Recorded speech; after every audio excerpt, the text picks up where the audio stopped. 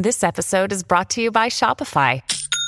Forget the frustration of picking commerce platforms when you switch your business to Shopify, the global commerce platform that supercharges your selling wherever you sell. With Shopify, you'll harness the same intuitive features, trusted apps, and powerful analytics used by the world's leading brands. Sign up today for your $1 per month trial period at shopify.com/tech, all lowercase. That's shopify.com/tech.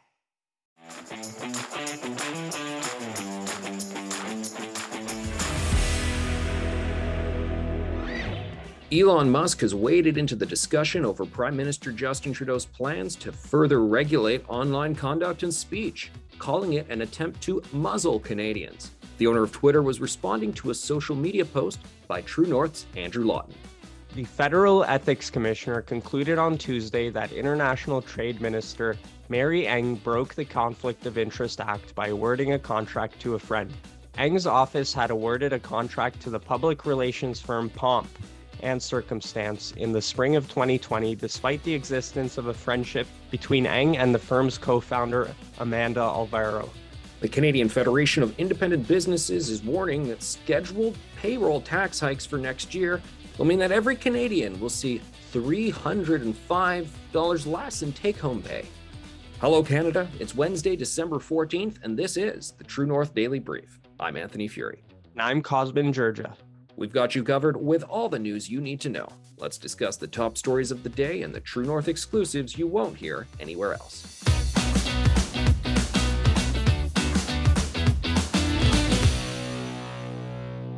Elon Musk is now taking shots at Prime Minister Justin Trudeau's various attempts to regulate the online world and restrict vaguely defined hate speech. Musk made the comments Wednesday in response to a tweet made by True North's own Andrew Lawton. Andrew Lawton posted late Tuesday evening that, quote, Canada's Liberal government wants to regulate internet content and deputized social media companies to enforce, quote, hate speech bans, with a low and murky threshold for what hate speech is.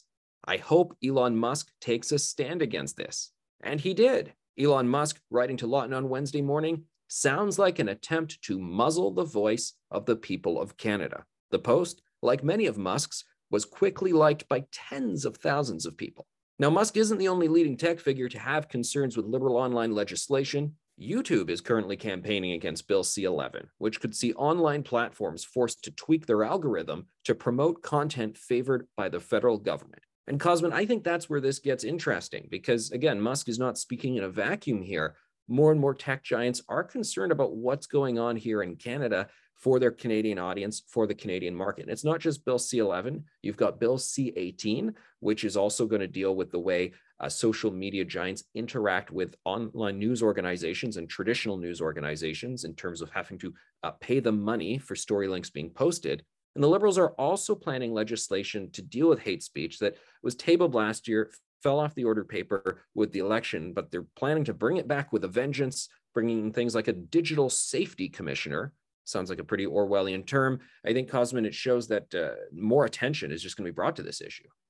Absolutely. This is a showdown that has been a long time coming. We're seeing an increasing number of players, both from Canada and the US, entering into this battle with the Canadian government over what is essentially an attempt to regulate the internet. We saw YouTube, as you mentioned, enter into this battle. They have a campaign going on right now. Now we have Musk. We actually also saw a U.S. trade representative express concerns about Bill C-11 and how it's going to impact American businesses. Now, a few weeks ago, I actually asked Twitter to comment and give us an update on where the current negotiations and discussions stand with the Canadian government. Unfortunately, they were unable to tell me at the time. I'm suspecting that's because of the shakeups happening within the company, but it's very interesting to see Elon Musk take this stand publicly on Twitter.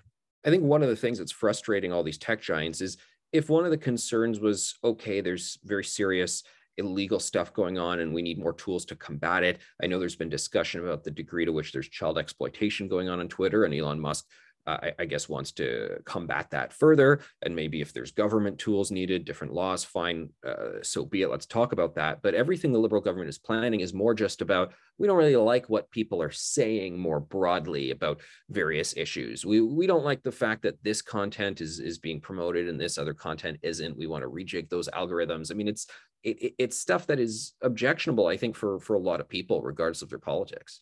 That's absolutely right. And you see it with Canadian Heritage Minister Pablo Rodriguez, who has denied key staples of this bill, but has come around to admit that, in fact, the bill does allow the government to order companies to alter their algorithm to promote so-called Canadian content. And that's Canadian content as it's defined by our government. So we could see a fundamental change in how Canadians interact with social media, with content online, and what they're essentially exposed to, filtered through a government lens. So a lot of people have raised huge concerns on the free speech lens, and this is Elon Musk's territory, right? This is why I believe he took over Twitter, and it'll be interesting to see what moves he actually makes with regards to lobbying and negotiating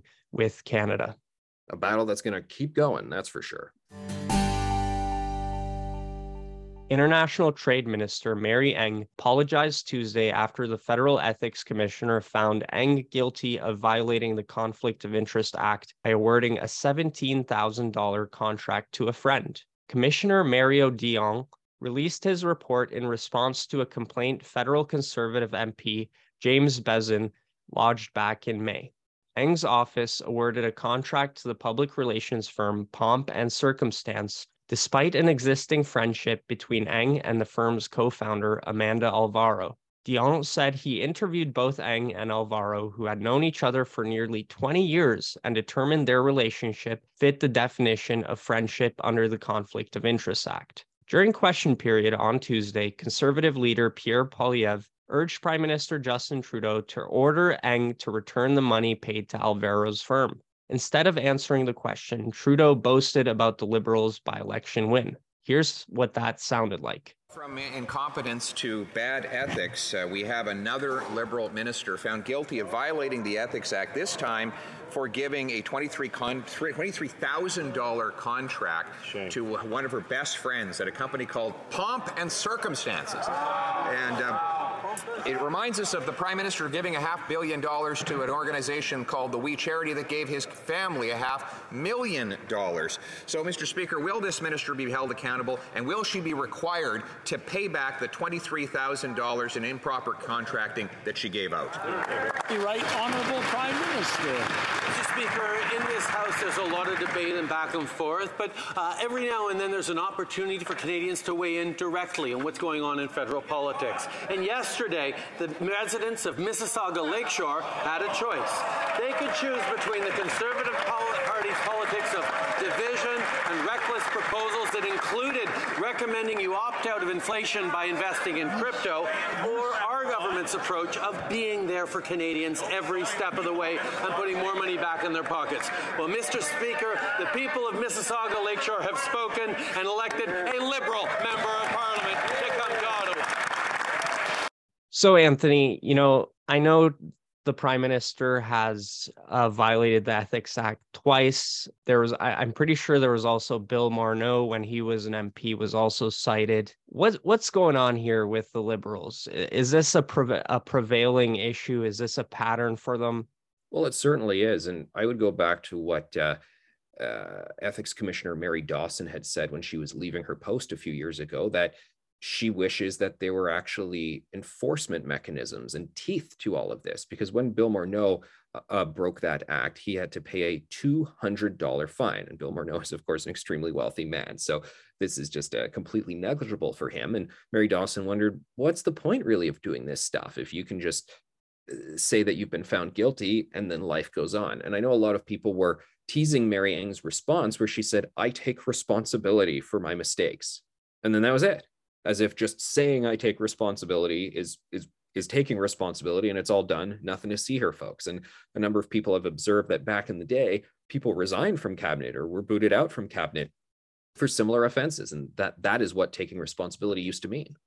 So for sure, it seems that they're pulling it directly out of Trudeau's playbook, because every time Trudeau is found to, violate ethics laws, do something wrong in the eyes of the public, he goes on this, parade of expressing regret and apologies and taking responsibility. Now, do you think because the Prime Minister already has 2 ethics acts that Liberal MPs think that they could get away with more? Oh, I think there's definitely that. I mean, the tone has been set from the top, and that's what we're seeing here. What will it take for the ethics commissioner to be able to, enforce these laws better? Does he require more powers? What changes might have to take place here? Yeah, to Mary Dawson's point, you need to basically change the underpinning legislation to allow there to be more serious teeth that see someone fined or removed from their post or something comparable. Looks like more tax hikes are coming for Canadian small businesses despite the dire economic situation and predictions of an imminent recession. The Canadian Federation of Independent Business is warning that scheduled 2023 payroll tax hikes will mean that every Canadian will see $305 less in take-home pay in the coming year. Beginning on January 1st, Canada Pension Plan premiums will go up to 7.3%, and on the same day, employment insurance premiums will increase by 5.2%, creating that $300 deficit for Canadians. CFIB President Dan Kelly says, quote, with rising input costs, staggering labor shortages, and a potential recession, the country is already in bad shape. At minimum, the government should be pressing pause until inflation is under control. This news comes as many small businesses are still reeling from the effects of the pandemic, and a majority of small businesses across Canada have had to take on pandemic debt, averaging over $114,000. Cosmin, I think we've seen this show before. A few months ago, a lot of politicians, a lot of regular folks were asking Justin Trudeau to pause increasing the carbon tax yet again, and to also say he would not bring in the clean fuel standard, the second carbon tax. The Prime Minister wouldn't budge, though. He certainly escalated those things, so I guess it's no surprise he's also escalating these taxes. So, right, Anthony, these are taxes that nobody really thinks about. The Canada Pension Plan and the employment insurance premiums that we all have to pay if we're workers. Now, I've seen the Liberals try to deny the fact that these are actually taxes, but in reality, they are. We know they are because we feel it in our pocketbooks.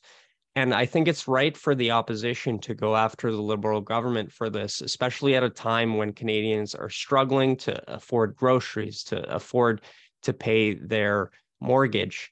We're seeing record rates of Canadians going to food banks, which is astounding. So to have our government levy Canadians with things like carbon tax hikes at a time of huge economic uncertainty, I think is very irresponsible, and there needs to be some relief coming. That's it for today, and don't forget to check in at www.tnc.news throughout the day for all the news you need to know. And if you're able, please consider supporting independent media at donate.tnc.news. Thanks for listening, and have a great day.